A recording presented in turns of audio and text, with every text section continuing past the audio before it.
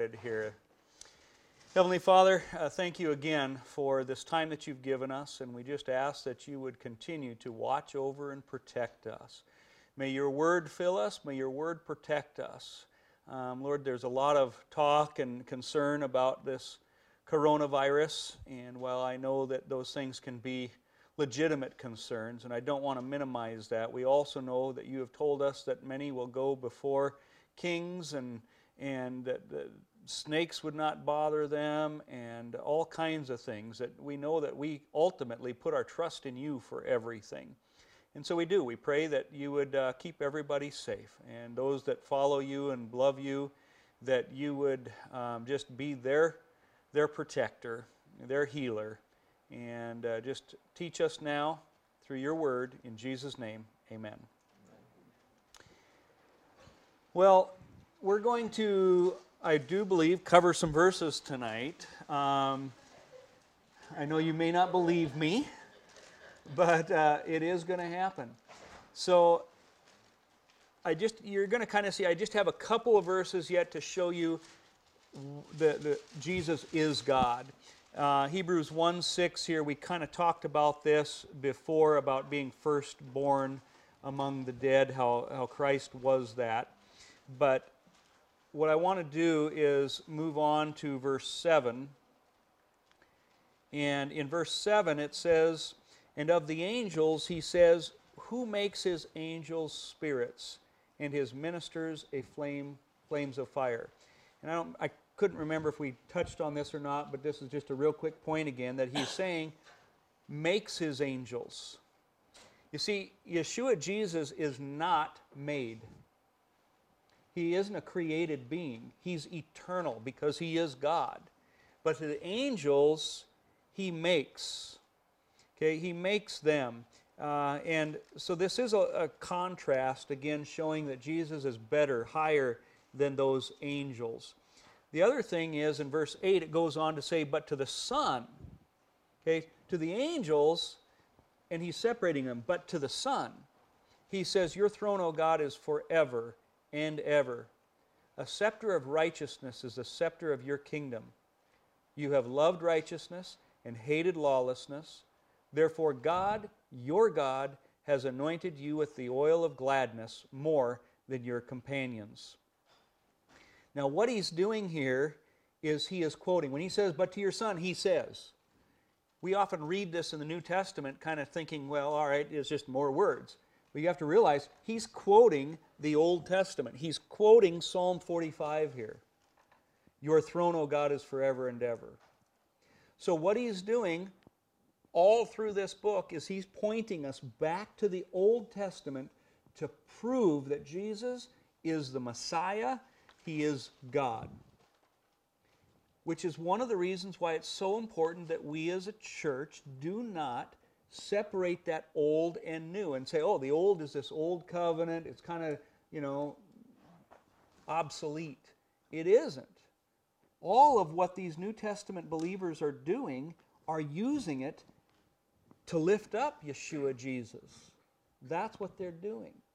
And so he's quoting Psalm 45, and you're going to see he just keeps quoting scripture after scripture after scripture in Hebrews. So this isn't new.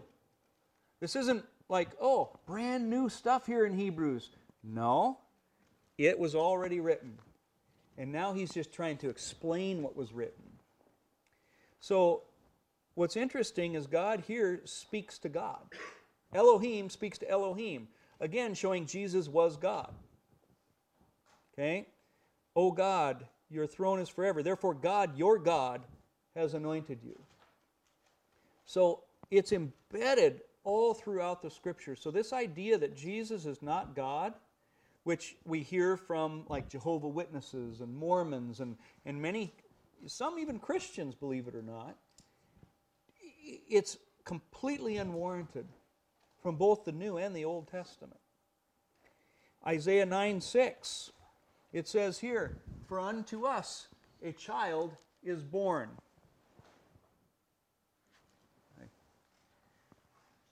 Unto us a son is given, unto the government will be upon his shoulder, and his name will be called Wonderful Counselor, Mighty God, Everlasting Father, Prince of Peace. and of his increase and of his government and peace there will be no end. When it talks about his name, it gives a whole bunch of titles here, but one of them is Mighty God.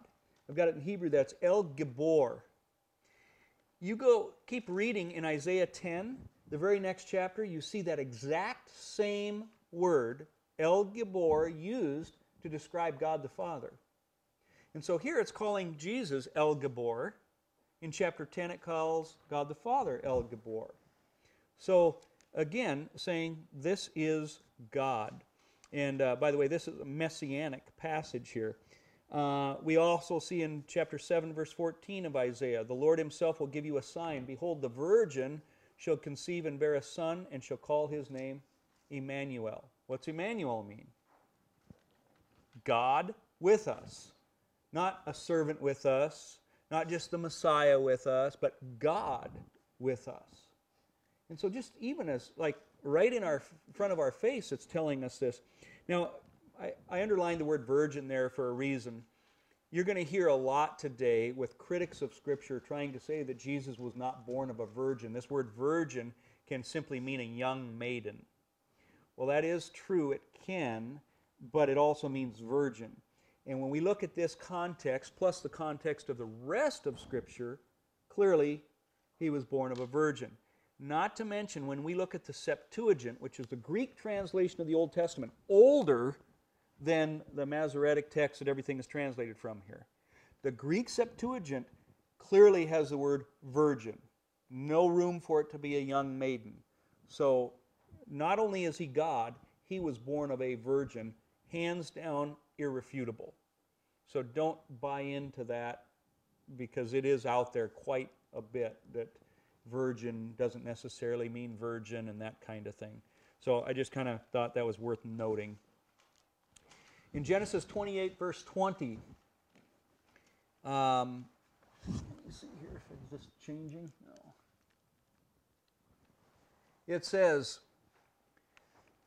Jacob made a vow saying, if God will be with me, keep me in this way that I am going, and give me bread and clothing to put on, so that I come back to my father's house in peace. Then the Lord, Yahweh, shall be my God.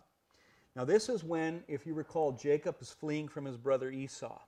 And he lays down at night, and he puts a stone under his head. Even that's amazing. That the stone that he puts under his head, I believe, is a picture of Jesus. The Jews see that as well. I'm not going to get into that tonight, but it's called Avon Hashatiah, the foundation stone.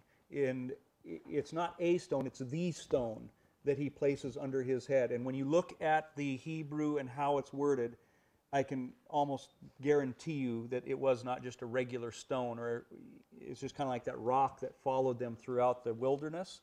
It was not just a rock. 1 Corinthians 10 says the rock that accompanied them was Christ. I think that's the same exact thing that we see here when Jacob puts that stone under his head. Maybe sometime later we'll talk about that. But for now, just kind of a little side note. But I have up here that same exact verse in the Targum. What's the Targum? Simply the Aramaic translation of the Old Testament, the Hebrew Scriptures. All right? Now, keep in mind, Jesus spoke Aramaic and all of that too. So Aramaic, it's not some weird thing. We're not talking like the book of Enoch here. Okay, this is the Jewish Scriptures just in Aramaic. And this is how it words this. And by the way, the Targum does this all over the place. It says, and Jacob vowed a vow, saying, if the word of the Lord will be my help. So the Targum, okay, it's saying, instead of God, the Word. It replaces God with the Word. Now we know what the Word is. The Word became flesh and dwelt among us. The Word is Jesus. And so even here we're seeing in the Targum, and even in the second part, it says, the word of the Lord shall be my God, instead of the Lord shall be my God. So even they are seeing this as a connection to Yeshua. As we move on here in Jeremiah chapter 23, verse 5, he says, behold, the days are coming, says the Lord, that I will raise to David a branch of righteousness. Now, there isn't a commentator that isn't going to tell you this is talking about Jesus, Yeshua. But it goes on, and it says, a king shall reign and prosper and execute judgment and righteousness in the earth. In his days, Judah will be saved, and Israel will dwell safely. Now this is his name by which he will be called, the Lord, our righteousness. The word Lord there, anytime you see it in capital L, capital O, capital R, capital D, is Yahweh. Okay, that's how you can tell that that's what it is in Hebrew. Okay, so the point is the Jews knew these scripture verses, and Jeremiah 23 is speaking about the Messiah, and it's saying the branch of righteousness, and now it's saying, but Yahweh is righteousness. The branch, it's that Hebrew word semek, and it's only used 4 times in Scripture. All of them refer to Jesus Christ coming. One of them being when from the stump of Jesse, a branch will go forth. That word branch, it's the same semek that's used. And so we're connecting again Yeshua to Yahweh in this one verse. Moving on, we see here in Romans 9:5, Christ came who is over all, eternally blessed God. No beating around the bush. You don't need to know Hebrew. It's telling you Jesus is God. Titus 2:13, looking for the blessed hope and the glorious appearing of our great God and Savior, Jesus Christ. Again, it's right in front of our face. It's not hidden. It isn't something that we need to know Hebrew and go to talk to scholars about. It is clear both in the Old and in the New. John 8:56. I really like this one here. This is kind of neat. It says, your father Abraham rejoiced to see my day, and he saw it and was glad. Then the Jews said to him, you're not even 50 years old, and you've seen Abraham? Jesus said to them, most assuredly, I say to you, before Abraham was, I am. That word in Greek here is ego eini, or eini really, ego eini. And what's fascinating about that, to me, it's always, I used to read this, what happens next? They take up stones to throw at him. They want to kill him. So Jesus says, I tell you, I am. And they're like, kill him. What? Why? Well, because they knew their scriptures. And they knew that there is only one I am. And that was Yahweh, God, Elohim, the Creator.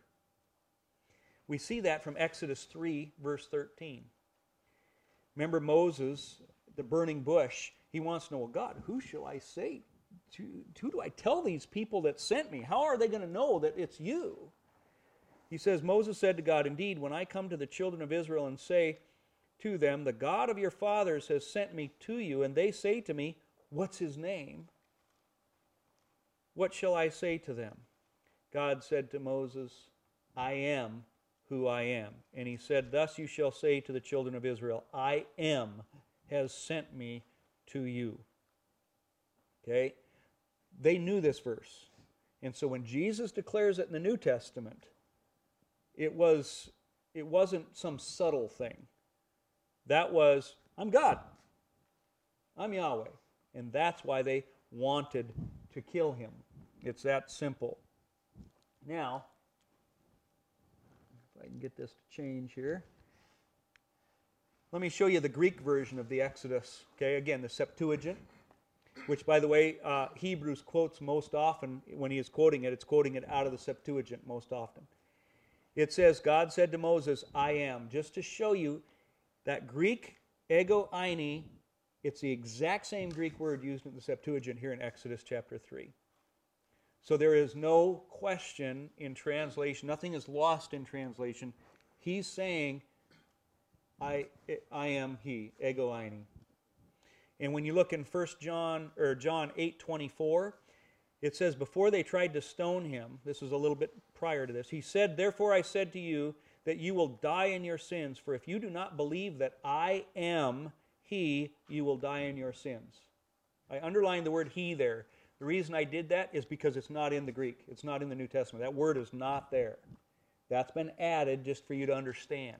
So literally, what Yeshua said is, if you do not believe that I am, you will die in your sins.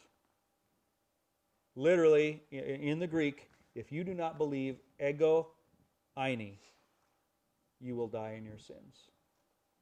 So, very obvious what's happening here to these Jews when Jesus is talking. John chapter 20, verse 27, when he said to Thomas, reach your finger here and look at my hands, reach your hand here and put it into my side. Do not be unbelieving, but believing.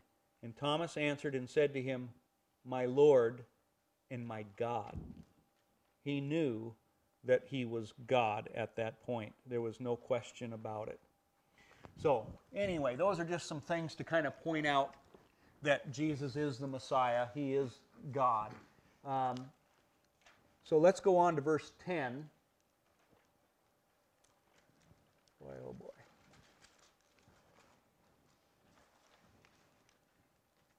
Why can't I get this dumb thing to go? I think my batteries are about dead. Give me 1 second here. Hey, Tara, would you get me out of my drawer 2 double or triple A's?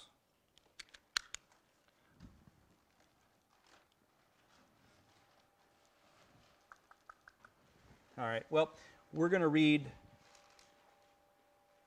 chapter 1, verse 10 here to kind of finish this chapter out. You, Lord, in the beginning laid the foundation of the earth, and the heavens are the work of your hands. They will perish, but you remain. And they will all grow old like a garment, like a cloak, you will fold them up, and they will be changed. But you are the same. Your years will not fail. But to which of the angels has he ever said, sit at my right hand till I make your enemies your footstool? Are they not all ministering spirits sent forth to minister for those who will inherit salvation? Now, there is a lot in here that I love. Brian, I saw a bunch of double A's. I don't see triple A's. I don't know. We'll see what we can come up with here.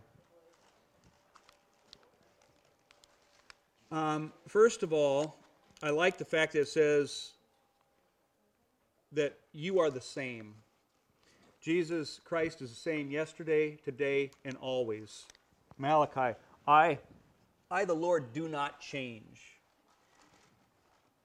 Now, isn't that kind of interesting? Because sometimes we see that there's an Old Testament God and there's a New Testament God. But he says, no, I, the Lord, do not change. I am the same yesterday, today, always. Here it says, you are the same. You are God. And so how can we have an Old Testament God and a New Testament God? See, God doesn't change. Now, his covenant, he has a new covenant, and we'll talk about that later, what new means. But keep in mind, we're talking about the same God. That's one thing I think is kind of important here. The other thing is, we kind of touched on this. By the way, he is quoting Psalm 102 here, where, again, he's speaking of the Messiah, and here he's trying to point out, remember when you were reading Psalm 102? You were reading about Jesus. You were reading about the Messiah. And so in verse 13, he comes back and he says, who of the angels did he say, sit down? He comes full circle because we talked about this back in verse 3.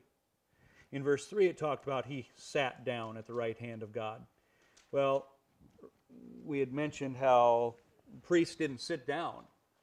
Okay, they couldn't sit down really until the 3 o'clock sacrifice. After that was all done, then they could sit down.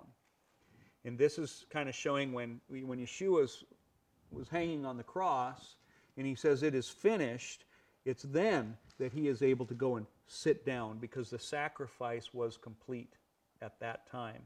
So it's just kind of coming full circle, seeing that here. Wait a minute, which verse is quoting Psalm? Verse 13. 13.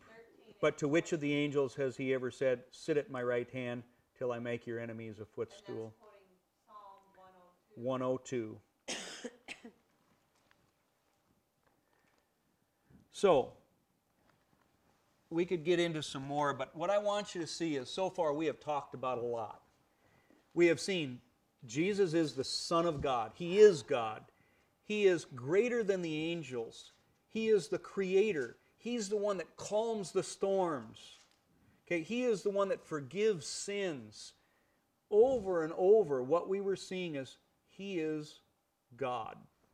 Okay, so now we jump into chapter 2. And here it says this. Therefore, that one word, that's as far as I'm going to get. What's that mean? It means because of everything I have just told you, therefore, now you should listen to this. Does that make sense? So he has been building up all of chapter 1, and now he's saying, therefore, because of chapter 1, we must give the more earnest heed to the things we have heard, lest we drift away. Now this is important. That word drift away, I'm not going to get into it, but in the Greek word, it's the only time in Scripture this word is used. And it's very important because he's saying, if you don't understand chapter 1, you are in danger of drifting away. Eternal damnation. Okay? So that's kind of important. That's why we spent so much time on chapter 1. It's that important. If you don't understand that, you're in danger of drifting away. It goes on in verse 2. 4.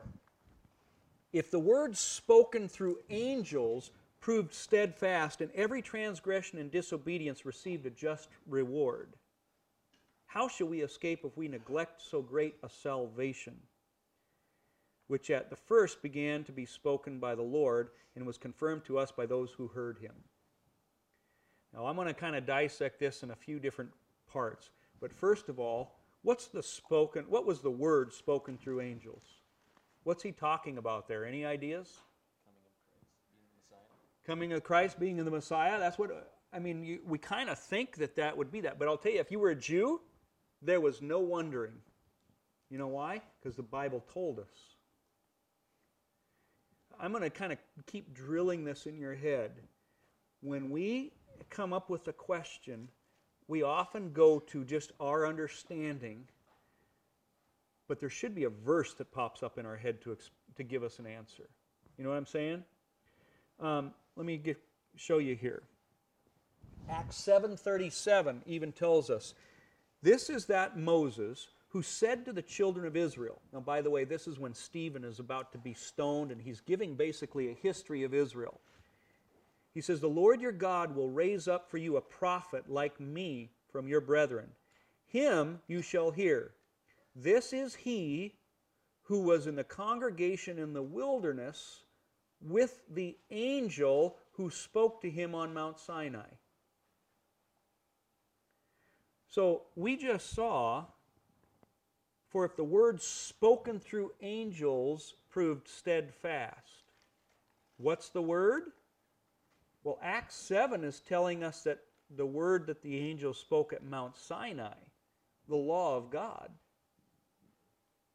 the Ten Commandments, and, well, all of the law of God. Okay? It's not just here, but we also see in Galatians 3:19. What purpose, then, does the law serve? It was added because of transgression till the seed should come to whom the promise was made, and it was appointed through angels by the hand of a mediator. Okay? This is just Scripture interpreting Scripture. So when we go back and we see that in Hebrews telling us this word that came through angels, you should be thinking the law. Okay? Now again, the Jews knew exactly what was going on here. Okay? They knew he was talking about the law. Now what I want you to see is I've got two different colors here, because this is also a structure. Remember I told you that before there was a structure in Hebrews talking about love your neighbor, or love God and love your neighbor as yourself, and that structure is seen throughout Scripture. Here's another structure that's going to be seen in the book of Hebrews as well, contrasting the Old Testament and the New Testament. He says, for if the word spoken through angels proved steadfast. In other words, if the law of God and every transgression and disobedience, every time you broke the command of God, you received a just reward. In other words, a just punishment. Okay? You broke the commands of God, you received a just punishment. God was not unjust in bringing it out. Okay? People all the time today tell me, God was such an evil God in that Old Testament. He was an evil person because he killed all. No, God was not unjust in bringing destruction upon the ungodly. God can't be unjust. So, there's the contrast of the old. Now he brings in the new.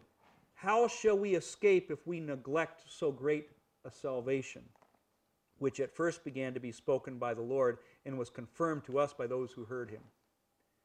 New Testament, New Covenant. See what he's saying? If you broke the old covenant and there was a just punishment, how much worse if you're going to break that covenant under the gospel of grace, the covenant of grace? Can you see that? There's a clear contrast here. I've got some smaller verses here. This is just a side note somewhat. But remember, I think the first week I said Clement of Alexandria said that maybe Paul wrote this, but Luke wrote it down, or Luke wrote what Paul said. And one of this, how he says it was confirmed to us. The same kind of words are used there in Luke 1:2 in Luke's writings. So as a possibility of support for that. But Ephesians 2 kind of backs up the content of this. It says, you are no longer strangers and foreigners, but fellow citizens with the saints and members of the household of God, having been built on the foundation of the apostles and prophets, Jesus Christ himself being the chief cornerstone. In other words, Jesus is the cornerstone, but then the apostles and the prophets, the words that they teach, the words that were given to them, are what are building on top of Jesus. Okay? Well, that's what Hebrews is saying here. When it says, at first began to be spoken by the Lord and was confirmed to us by those who heard him, the apostles. Okay? Who else heard him? Well, the apostles and the prophets. And so that's the kind of thing that we see here in those verses. But what I'd like to do is just give you another example of that pattern or structure that we see contrasting the old and the new. Look here in Hebrews 10, we're going to kind of fast forward to verse 28 there in chapter 10. It says, anyone who has rejected Moses' law dies without mercy on the testimony of 2 or 3 witnesses. So, Old Covenant, you die under that law. But of how much worse punishment do you suppose will he be thought worthy who has trampled the Son of God underfoot, counted the blood of the covenant by which he was sanctified a common thing, and insulted the Spirit of grace? Can you see the contrast? That's what he's doing here in Hebrews 2. He does it again in Hebrews 10, and we can find this in other places in Scripture. But I just want you to see, this is the exact opposite of what the church is screaming today. Today, the church says, oh, you don't have to obey God. We're under grace. You obey God? Oh, that's legalism. That's not what Hebrews is saying. Hebrews is saying, yeah, I'll tell you what, you broke the commandments of God in the Old Testament, and you deserve death. You died without mercy. But now under the new covenant, how much worse is it going to be if you continue to live in disobedience, trample the grace of God, His mercy, His forgiveness.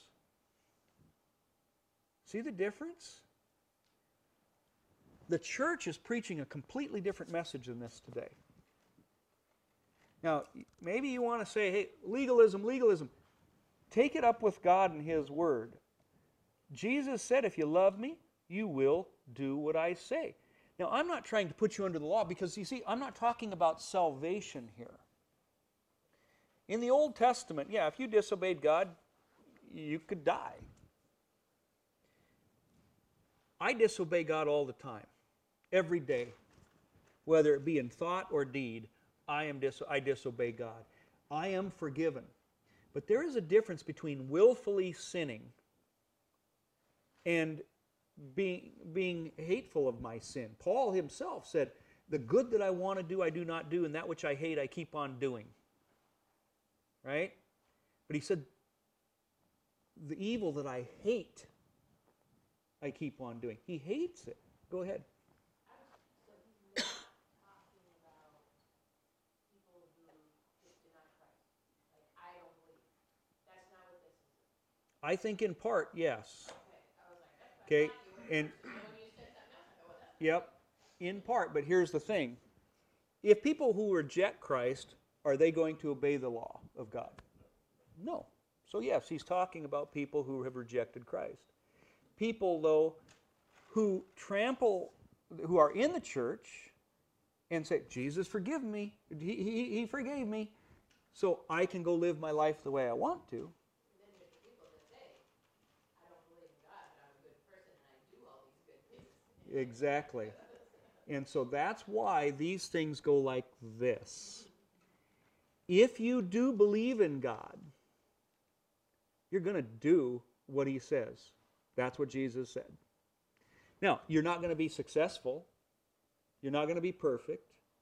But you will have a heart to do for God. That's the difference. A heart to do. I love the way our Jewish guide there in Israel, Ron, when we asked him, somebody said something about Jews believe in God. He said, we don't believe in God. We know God. Because you see, the devil believes in God, doesn't he? James says that the devil believes in God and shudders. So what's the difference between these people who say, well, I believe in God? How about Matthew, where he talks about many going before the Lord saying, Lord, Lord, we perform miracles in your name. We cast out demons. And he says, depart from me, you worker of iniquity. I know not who you are. Depart from me, who? Worker of iniquity. Sinner. Okay? Somebody who's willfully sinning. Guys, I think that's many people in the churches today are people who willfully live in sin and in disobedience because I'm under God's grace. And they're trampling underfoot the sacrifice of Jesus. They're not taking it seriously. These people aren't the atheists out on the street. These are people who are casting out demons, going to church every Sunday, calling on the name of Jesus. And they're the ones that he says, you're a worker of iniquity. Now, I don't think he's saying, oh, you broke one of my commandments, because then we'd all be in that boat. What he's saying is, you willfully broke my commandments.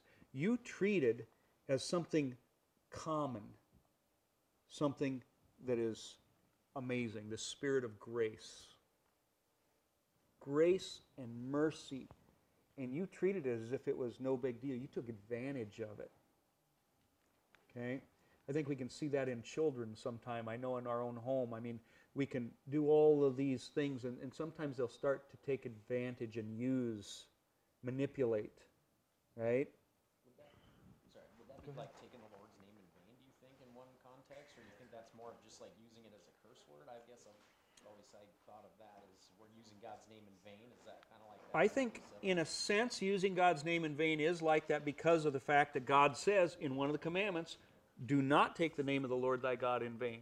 And so if we don't care and we're saying, oh my God, and we're not talking to God, that's using it in a vain way. And so, that's breaking a commandment. Now, again, I'm not going to nitpick about this sin, because all of them are going to fall under this, the heart. If you know that you shouldn't be saying, oh my God, when you're not talking to God, then I'd say, yeah, there's a problem in your heart.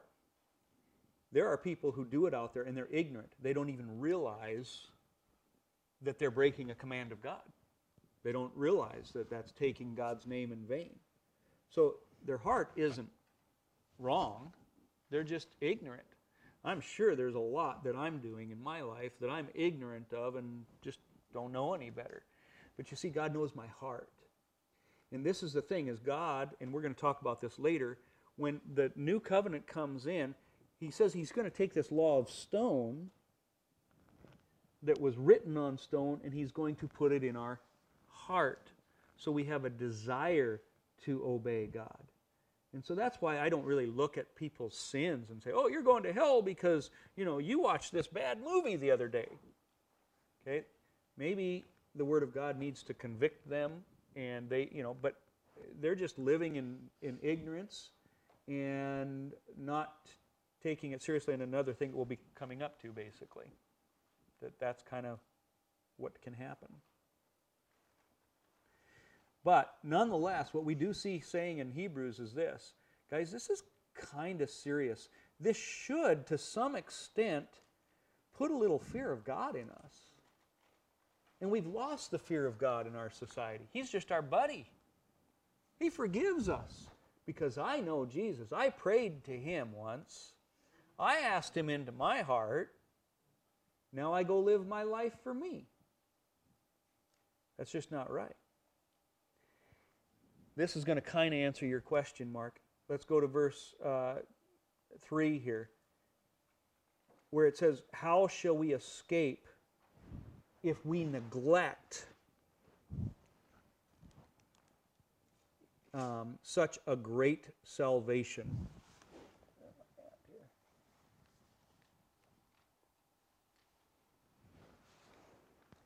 How shall we escape if we neglect?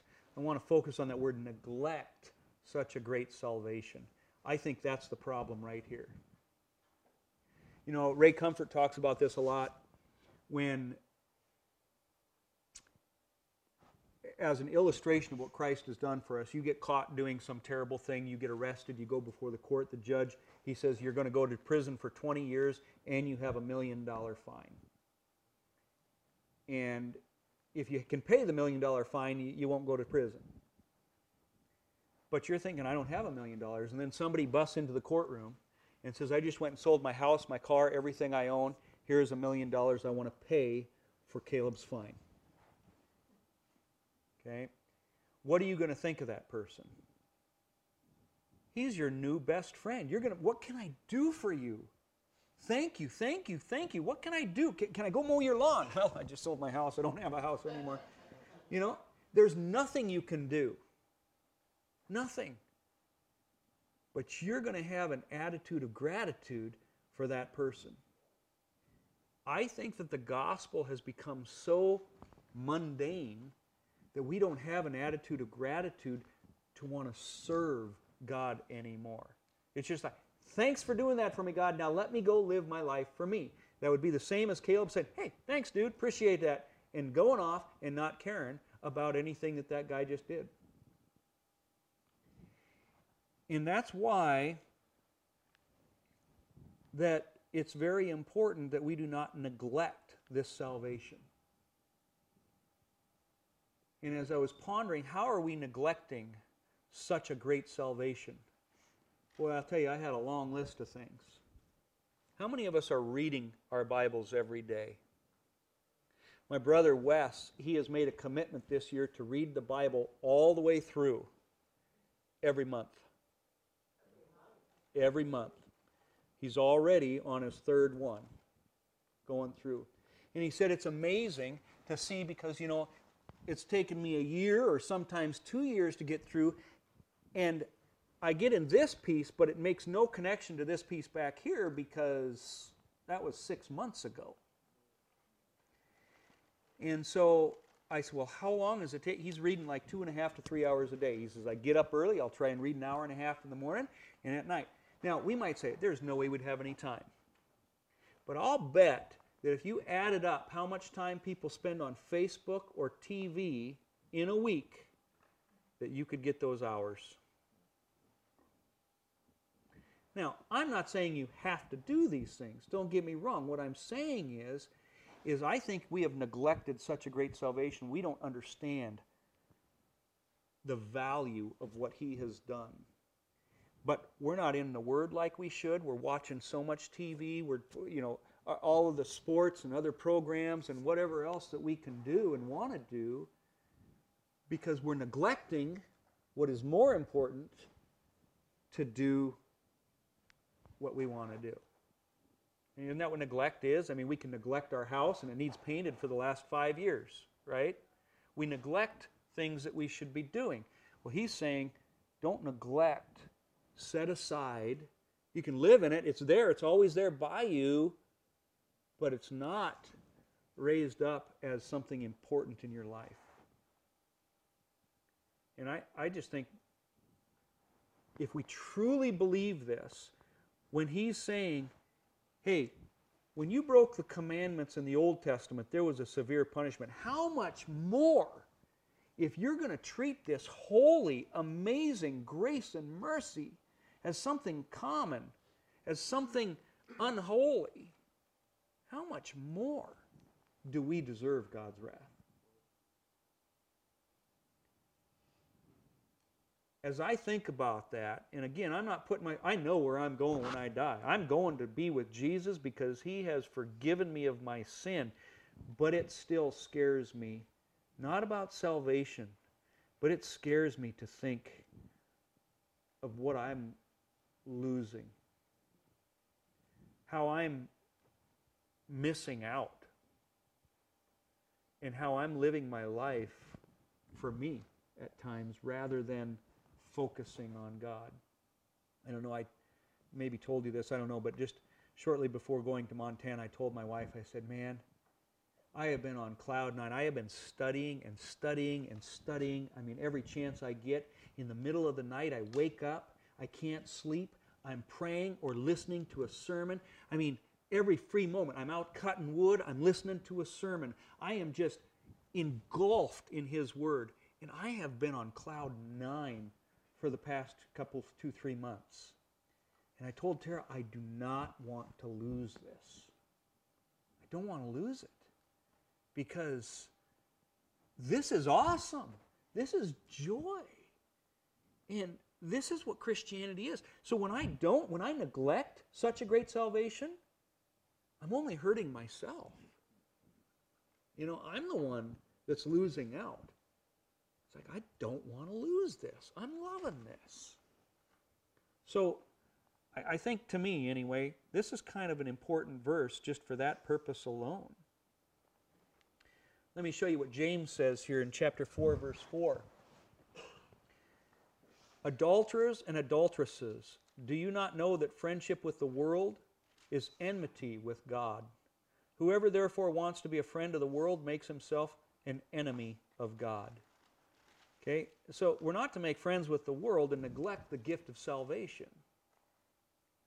One of the things that this kind of comes to mind is in Romans. In Romans it says, you are a slave to whomever you obey. Now guys, there's only, in the world we kind of think there's black and white and gray. God does not have gray. Matter of fact, I think there is no word for, no, there is in Hebrew, but I've heard somewhere, maybe in Greek or something, I don't know. But bottom line is this, God sees things pretty black and white.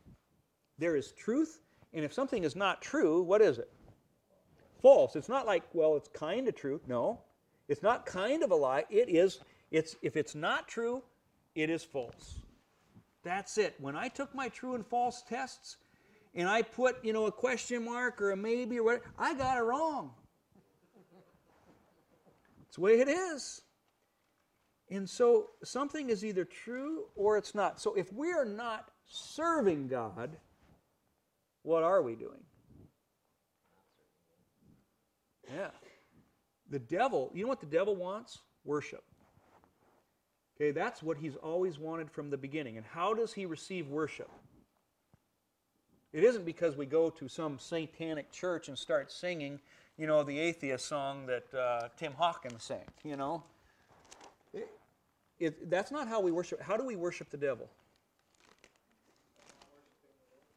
Exactly. By disobeying God. That's the worship of the devil.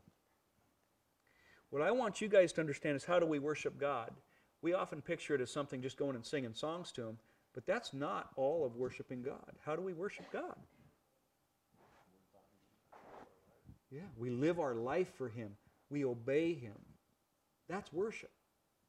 Now, I'm not always worshiping God. Sometimes I do worship the devil. I know that sounds terrible, but when I walk in disobedience, and I might have lustful eyes, or greed, or covetousness, the devil is getting that worship from me in that part of my life. Okay?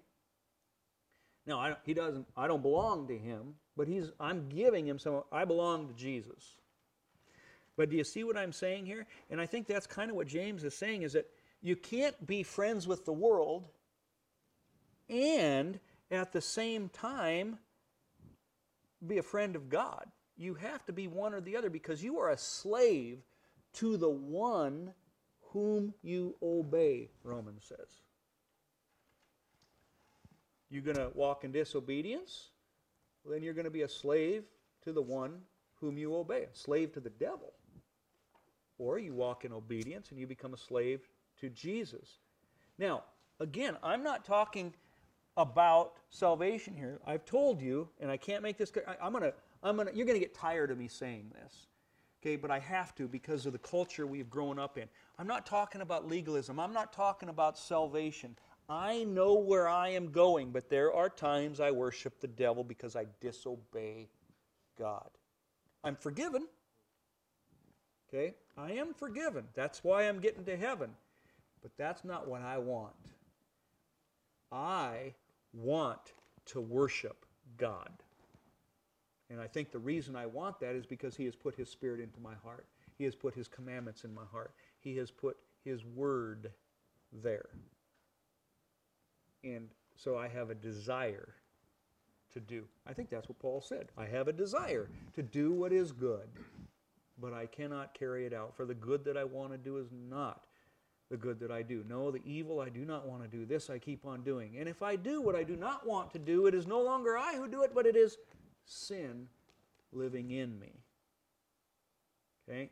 And so I think that's what Paul is saying. Paul wasn't saying, I can go live the way I want because I'm under grace. No, he says, I don't want to do that. I want to be different. I want to worship and serve God. I'm going to fail. That's why he ends it by saying, what a wretched man I am. Who can rescue me from this body of death? Thanks be to God through Christ Jesus my Lord. So, like I said, you're going to get tired of me saying, but to combat what the church has been saying for so many years and in so many ways of, we're under grace, we have to talk about this. But we talk about obedience today, and it just seems like it's naturally something that is called legalism.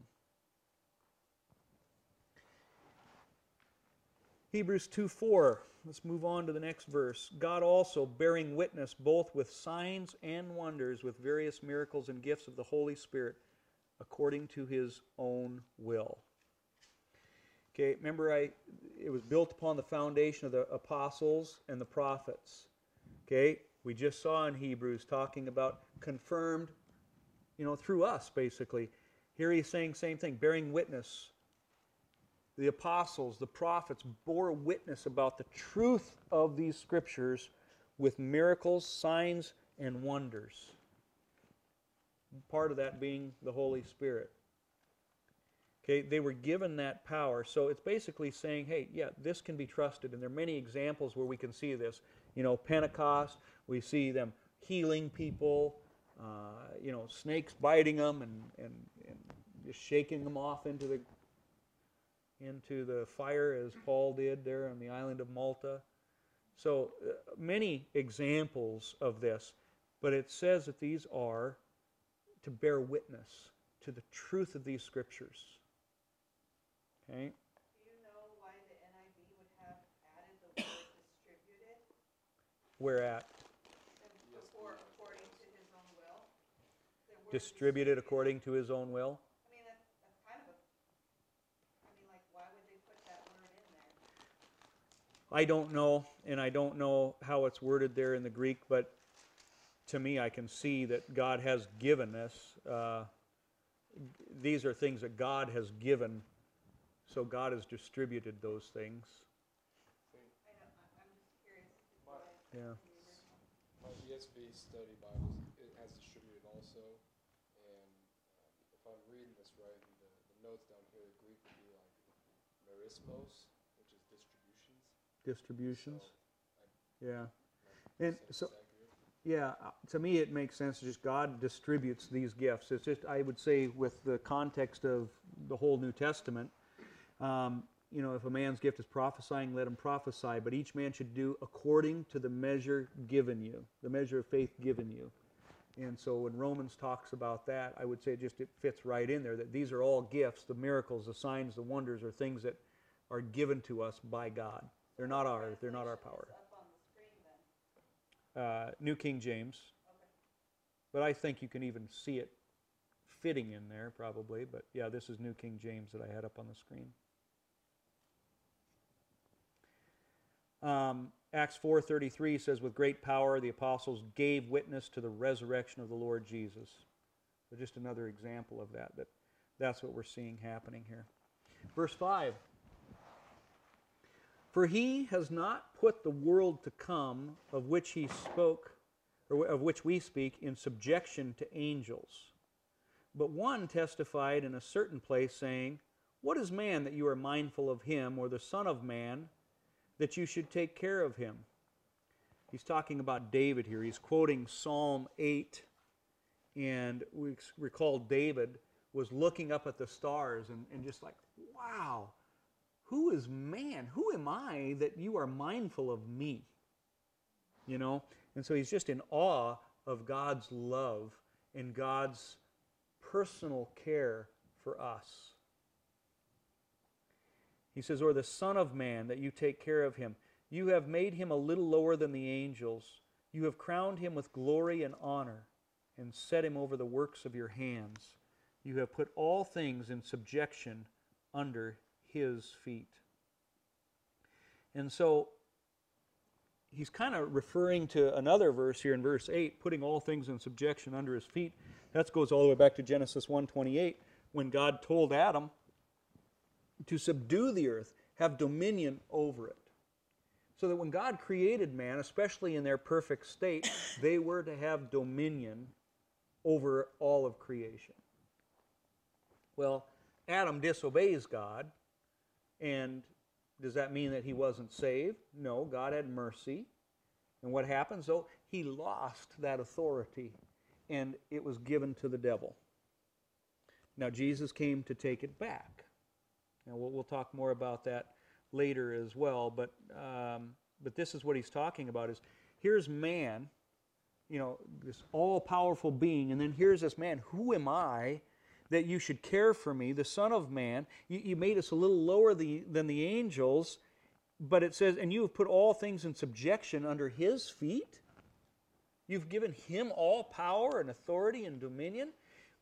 So we know that David is talking kind of about himself in some senses, but this is also messianic and prophetic because it's also referring to the Son of Man, Jesus Christ, of which all dominion and power was going to be put under his feet. He's going to take back that dominion. Just to kind of show you some of this, though, but we're heirs of God, co-heirs with Christ, and Adam did lose it. However, when Christ came, he kind of, because of this restoration, has been giving that back to man. What does that mean? Well, look here at Luke 10, verse 19. Jesus said, behold, I give you the authority to trample on serpents and scorpions and over all the power of the enemy, and nothing shall by any means hurt you. Maybe we should put coronavirus in there. Okay? Now, I'm not saying that name it, claim it, and no, none of us are getting coronavirus because we love God. But what he's saying is we have that authority. We have God. And we need to put our faith in him. 1 Corinthians 6:2, do you not know that the saints will judge the world? And if the world will be judged by you, are you unworthy to judge the smallest matters? Do you not know that we shall judge angels? Wow, who am I? Who am I that I should judge angels? That's kind of powerful. You know, there's a verse that always bugs me a little bit. In Paul, he says this. He says, you know, you do not have many fathers in Christ Jesus. You have many guardians, but not many fathers. And the difference is, you know, a father is more strict and will tell you yes and no. He says, you do not have many fathers. But he goes on and he says, therefore I became your father through the gospel in Jesus Christ. But he goes on and says, therefore imitate me. It's like, man, could any of you guys be so bold to say, I know Jesus enough, I follow God enough that I could say, imitate me, do what I do. You guys wouldn't be coming to my Bible study if I said that. But Paul said that. Why? Because he had the authority of the Word of God. Okay? And yet, remember, he is also the one that said, all these things that I hate, I keep on doing. So it doesn't mean that you have to be perfect, but it does mean this. At least this is the way I see it. You better at least know the Scripture so you can tell people what to do. Okay? I give people advice all the time that I have a hard time doing myself, but I know it's right. I know it's the truth. And it's what I want to do. And in some cases, it's like, man, I'm really glad I'm not in your shoes, but this is what you should do. This is what I would try and do. And only by the grace of God would I be able to do it, but through Christ I can do all things. And I think that's what he means by imitate him, is I know what truth is. I have the Word. I have that authority. Here it is. Just do it. Okay? If you fail doing it, get back up. Get back on that horse and say, thank you, Jesus, that you have forgiven me. But anyway, we're going to judge angels someday. How about Hebrews 2:8 here again when it says, but now we do not yet see all things put under him. It continues there. In other words, it's not done. It's not complete. What do we not yet see put under him? I see kind of two main things, sin and death. Did Jesus conquer sin? Yes, but is sin still in the world? Yes. Did Jesus conquer death? Yes, but is death still in the world? Yes. But when he comes back, those things are no more. In Revelation, we see there is no more tear, no more fear, no more sin, no more death, no more anything bad. And that's why 1 Corinthians 15:25 says, he must reign till he has put all enemies under his feet. The last enemy that will be destroyed is death, for he has put all things under his feet. Again, quoting Psalm 8. Okay? And so that's why right now we're going to do what we don't want to do. Sin is still in this world, but I stand forgiven. But because of that great knowledge, I have every desire to want to know my Lord, my Savior, and know what pleases him. Because how can I obey him if I don't know what pleases him? How are we going to know what pleases Him? There's only one way. It's not going to be from your heart and what your heart tells you. It's not even going to be probably what your church tells you. It's going to be what the Word tells you. That's how we please God. Okay? And by the way, Romans does kind of talk about that as well, about this is your, how is that word? This is your good and perfect, pleasing will. I can't pull it up in my head right now. But it says, offer your bodies as living sacrifices to God, for this is your spiritual act of worship. Now, does that mean we're supposed to go build a cross and hang ourselves up on the cross? No. Offer your bodies holy and pleasing to God as this spiritual act of worship, a living sacrifice. Offer your bodies as living sacrifices, holy and pleasing to God. Well, how are we going to offer our bodies to God as living sacrifices, holy and pleasing? Well, we have to know what holiness is, first of all. Okay? It's kind of a truth-false thing. If it's not holy, what is it? Unholy. Pretty black and white, pretty common sense here. Okay? So, it's very important for us to know God's Word and what is holy and what is not holy. Okay? We'll maybe talk more about that later. But again, he says this is your spiritual act of worship in Romans. He doesn't say this is your means of salvation. This is your way of worshiping God. By obeying Him, loving Him. Okay? So,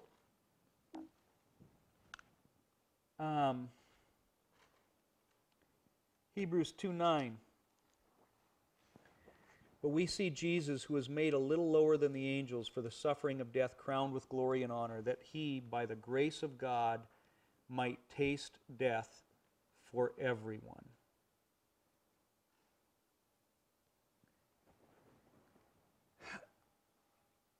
Again, just kind of restating, Jesus made a little lower than the angels, just like, we were. It says, but for the suffering of death, crowned with glory and honor. When you think about Jesus and He suffered on that cross, that seems the most unglorious and unhonorable way to go. But it was a glorious and honor way that He suffered on the cross because He gave His life willingly for us.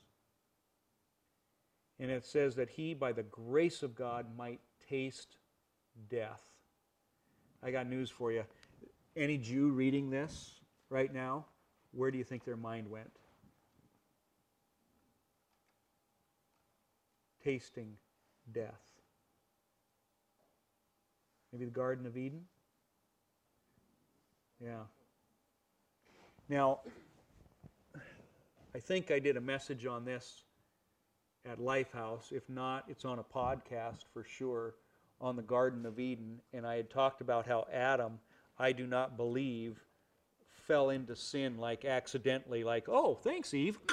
Oh. And the devil's like, yeah, I got a 2-for-1. No.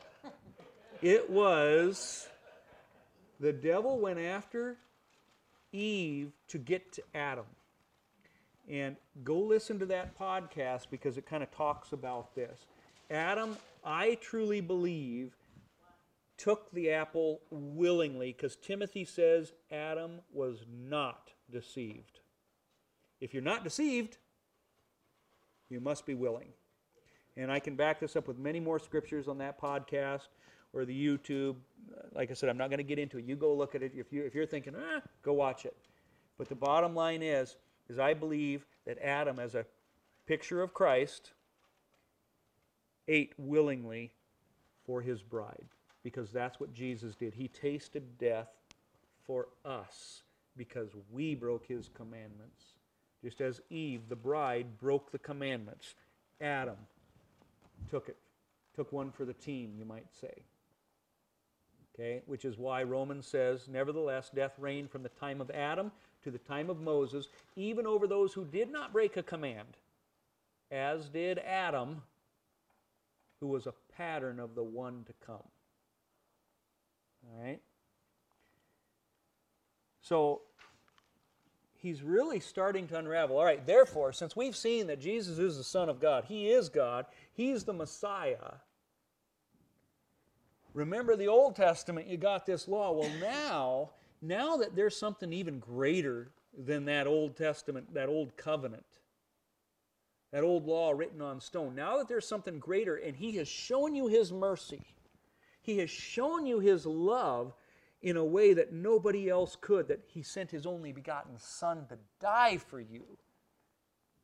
Let's not treat this as unholy and trample on it. This is what he's talking, I mean, that sums up what we've read here so far in Hebrews. He goes on here in verse 10. He says, "For it was fitting for Him, for whom are all things, and by whom are all things," again, going back to that Creator, "in bringing many sons to glory." Hey, that's us. "To make the captain of their salvation perfect through sufferings." The captain of their salvation, literally the word there is the originator of salvation. Salvation had its origin in Yeshua. The very word Yeshua, the Lord saves. Okay? I love this, though. How did He do it? He made things perfect through suffering. How do you think we make things perfect? Look at 1 Peter chapter 4, verse 1 there. "Therefore, since Christ suffered for us in the flesh, arm yourselves also with the same attitude or the same mind, for he who has suffered in the flesh has ceased from sin," or is done with sin, NIV says. I love that verse. He who has suffered in his flesh is done with sin. Guys, I'll tell you what, if we didn't live for the flesh, how many sins would we have? See what I mean about he who suffers in the flesh? Do you remember when Moses, when he takes the Israelites out of Egypt, they go to Mount Sinai. When they go to Mount Sinai, God comes down and He gives the 10 Commandments, right? And there's thunder and lightning and all this going on, and the people are scared to death because they have a healthy fear of God, something we've lost in the churches today. They have a fear of God. And they say to Moses, "Listen, let Him talk to you, but we don't want to hear it anymore. We can't do it or else we're going to die." So Moses goes to God and he says, "Hey, this is what the people said." And what's God's response? "How dare they?" No, He says, "The people are right." The people are right. If God continued to speak to them in their unholiness and whatnot, they would die.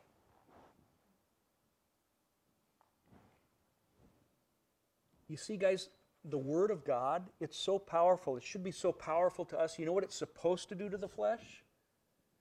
It's supposed to make us tremble.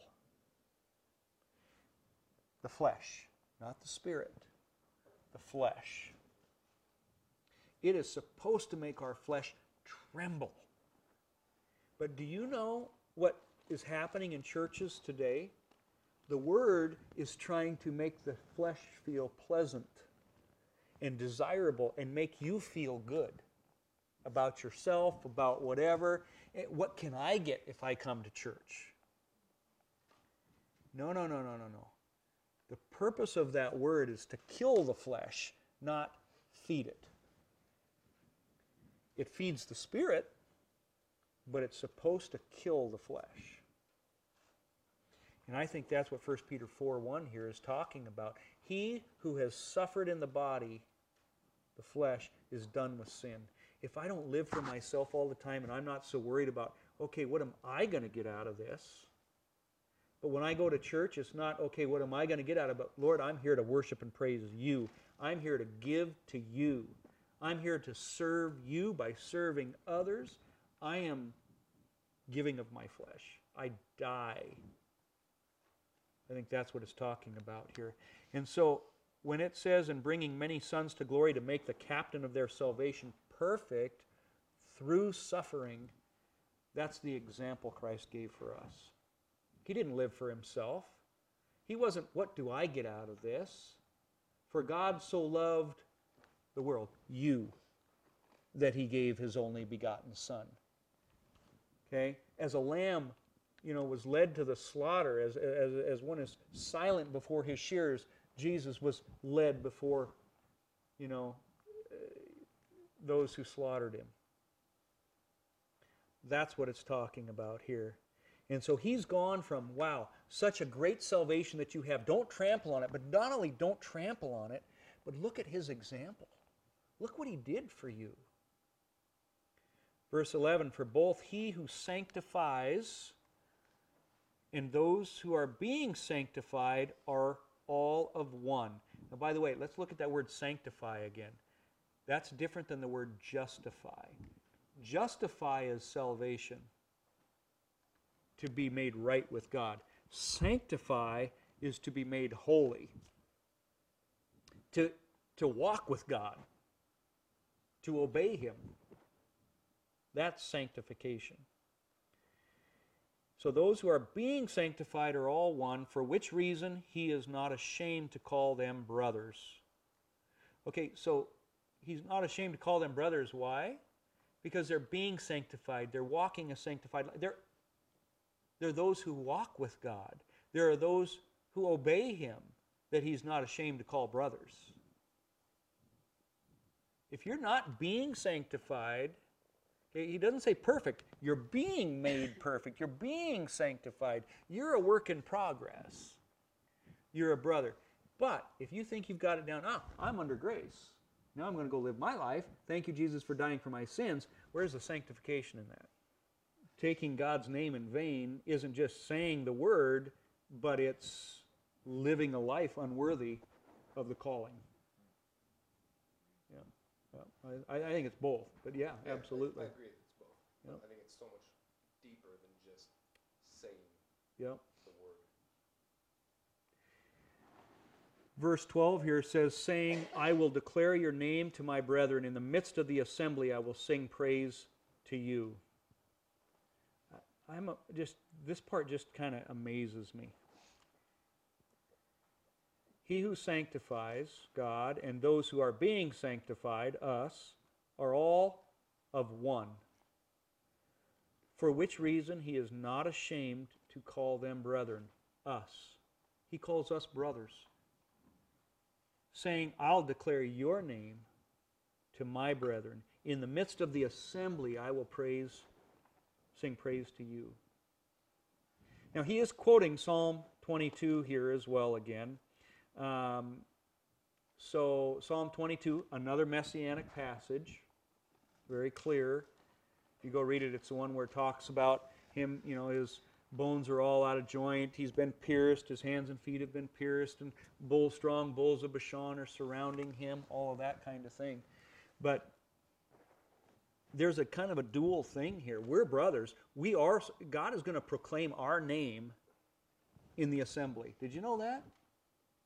In Revelation, I think it's chapter 3, verse 5, he says he will proclaim our name before his Father in heaven. By the way, that's what, if you recall that same message about the Garden of Eden, that's what Adam does as a picture of Christ. The very first recorded words in Genesis there that Adam ever says. Okay? He maybe said other things that's not recorded, but what's recorded is, you are called woman. Okay? In other words, God brought Eve to Adam, just as God, the Father, brings us to Jesus. No one comes to Jesus unless the Father draws him. He brings the bride to Christ. And then what happens? He proclaims her name, the bride's name, before his Father. I see a picture of that right here. Okay? What's the assembly? I think that's the assembly of believers, basically. In the midst of the assembly, all the saints, the apostles, probably even the angels. In heaven, right? Yes. Yep. The heaven, like a heavenly assembly, Not the Assembly of God Church, you know. Yeah. But again, But keep it in is mind. not on earth, I mean, it isn't the church, the invisible church, it's the church in heaven. I mean, Right. the believers. Okay. Yes. Now, keep in mind, though, this is also coming from Psalm 22, and it's talking about Jesus, too. And God does this for Jesus. Okay? He is giving glory to Jesus for all of that as well. So there's a dual thing here. So don't just put this as us. This is also clearly speaking of the Messiah. So, verse 13. And again, I will put my trust in him. And again, here am I and the children whom God has given me. Now, he's quoting Isaiah 8. Okay? And it's talking about Emmanuel there, and basically a warning in some senses as you read the chapter not to neglect or reject him. So, again, these are verses that they would have known, their minds would have gone to that portion of Scripture in Isaiah, and they would have realized they were reading about themselves. He's warning them, because you've seen this as the Messiah, because he has died, don't neglect this, because if you do, there is judgment. That's how serious this is. And so you can go read Isaiah 8. Here's a little portion of it in verse 14. Again, speaking of the Messiah, he will be as a sanctuary, but a stone of stumbling and a rock of offense to both the houses of Israel, as a trap and a snare to the inhabitants of Jerusalem. And many among them shall stumble. Goes on here, just skip a little to verse 16. Bind up the testimony, seal the law among my disciples, and I will hope in him. I love this. Okay, clearly again, Isaiah 8, go read it all. But you're seeing it's talking about Jesus being the stumbling stone. Okay, we see that quoted in the New Testament as well in other places. But he goes on and he says, many among them shall stumble. Just like he's been preaching to these Hebrews, he says, don't stumble, don't fall apart, don't drift away, don't neglect this gift, don't stumble over the stumbling stone. Okay, that's what he's saying. And he says, bind up the testimony. What's the testimony? The law of God. Seal the law among my disciples. Again, this is talking about Jesus. Now, wait a minute. Jesus got rid of the law. No, as a matter of fact, it's saying you're supposed to seal the law among the disciples. And then in verse 17, and I will hope in him.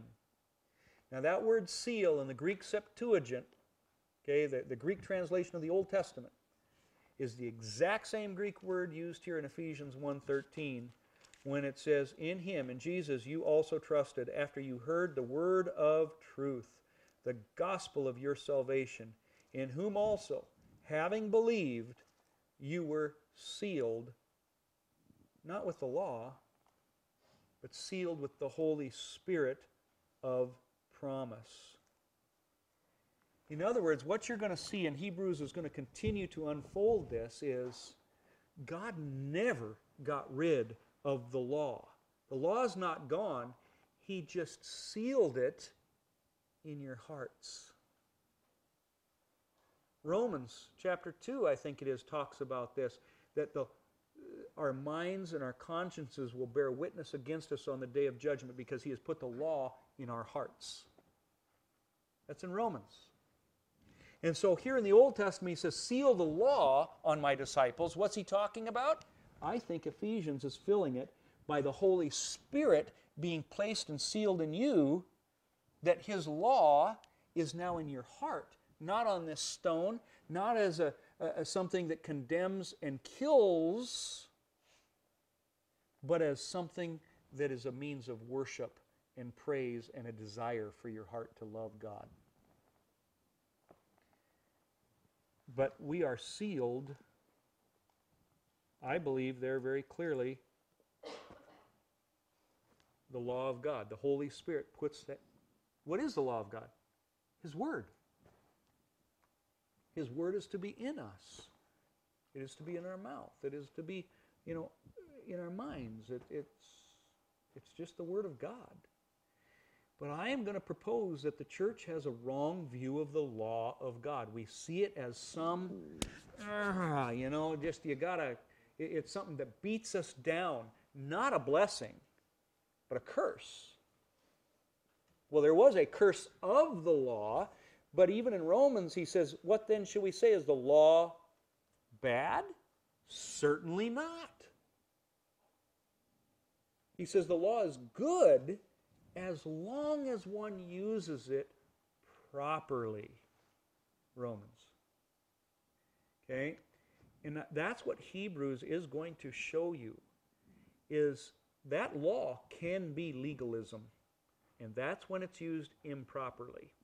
When it is condemning you, now it may need to condemn you a little bit, because maybe if we're not believers in Christ, if we're not there, that law is to convict you, to be a tutor, to show us, truth. But Romans says that the condemnation of the law has been taken away. Not the law itself, but the condemnation of the law. And again, this will be unfolded just right here in the book of Hebrews. Let's close out here with verse 14. Inasmuch then as the children have partaken of flesh and blood, he himself likewise shared in the same, that through death he might destroy him who had the power of death, that is, the devil, and release those who through fear of death were all their lifetime subject to bondage. So we see, first of all, only he can defeat the devil, not you. Even the archangel Michael, it says in Jude, did not dare to bring a slanderous accusation against the devil.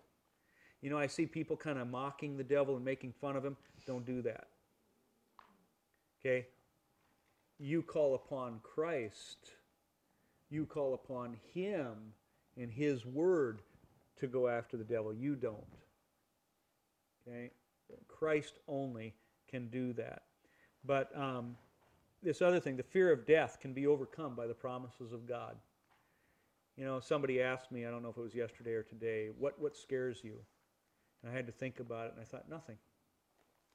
I'm not saying that I won't be scared at times. If somebody stuck a gun to my head, I'm sure my flesh is going to be there to be scared of. But yet at the same time, I'm not scared of that. I'm not fearful of that. I'm not fearful of dying. I'm not fearful of cancer. I'm not fearful of anything anymore, because of the promises of God. I know where I'm going. If God allows me to get the coronavirus and it makes me die even, I'm okay. I'm not fearful of that.